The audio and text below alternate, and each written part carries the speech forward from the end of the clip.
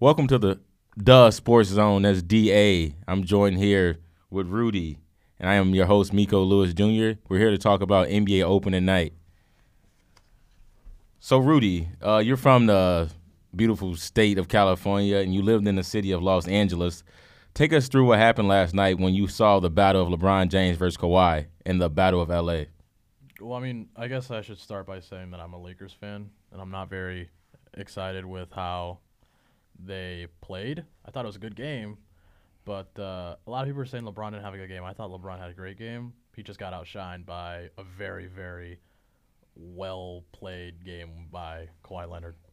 Yeah, Kawhi Leonard was out there like his first time in the Clippers uniform. He had 30 points. He was out. You saw it during stretches of the game where he would be out there leading the offense and leading the defense, and then some. He had a lot of spot minutes in that game, I would say.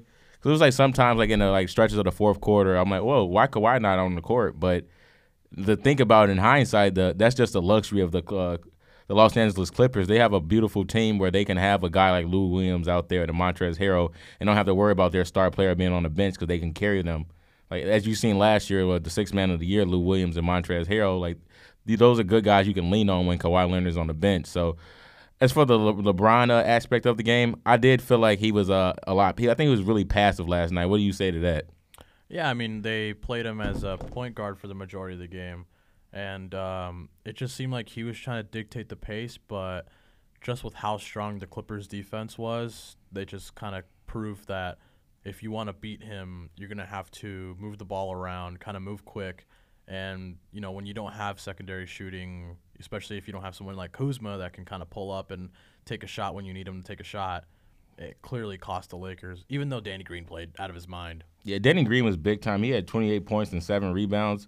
But, yeah, as you were saying about Kyle Kuzma, I feel like he is an extra guy that they need out there on the floor because he's a shot creator. He's a guy who can create his own shot. Like, he's not bashful at all. So, if you're going to play that style of basketball and you have LeBron James at the point guard, you're trying to force feed Anthony Davis on a perimeter, it would be nice to have a guy like Kyle Kuzma out there. If you can give the ball to him, he's not necessarily going to just take the three-point shot. He's going to be able to, like, dart down to the basket and get to the basket just off the creation to Anthony Davis off the double team. He likes to cut a lot and he likes to finish around the basket. So I feel like having him out there on the court would have definitely been big for them. But speaking of Anthony Davis, how did you feel about him in his debut?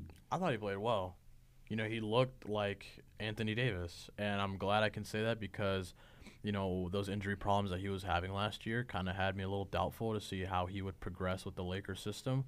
But you also have to take into consideration that the Lakers are fresh, brand new, because new head coach, new assistant coach, new systems, new team.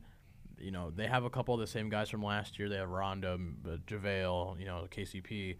But for the most part, this is a new-look Lakers team that is still kind of learning.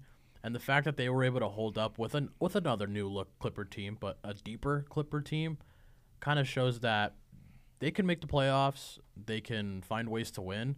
They just need to stay healthy and play their game. Yeah.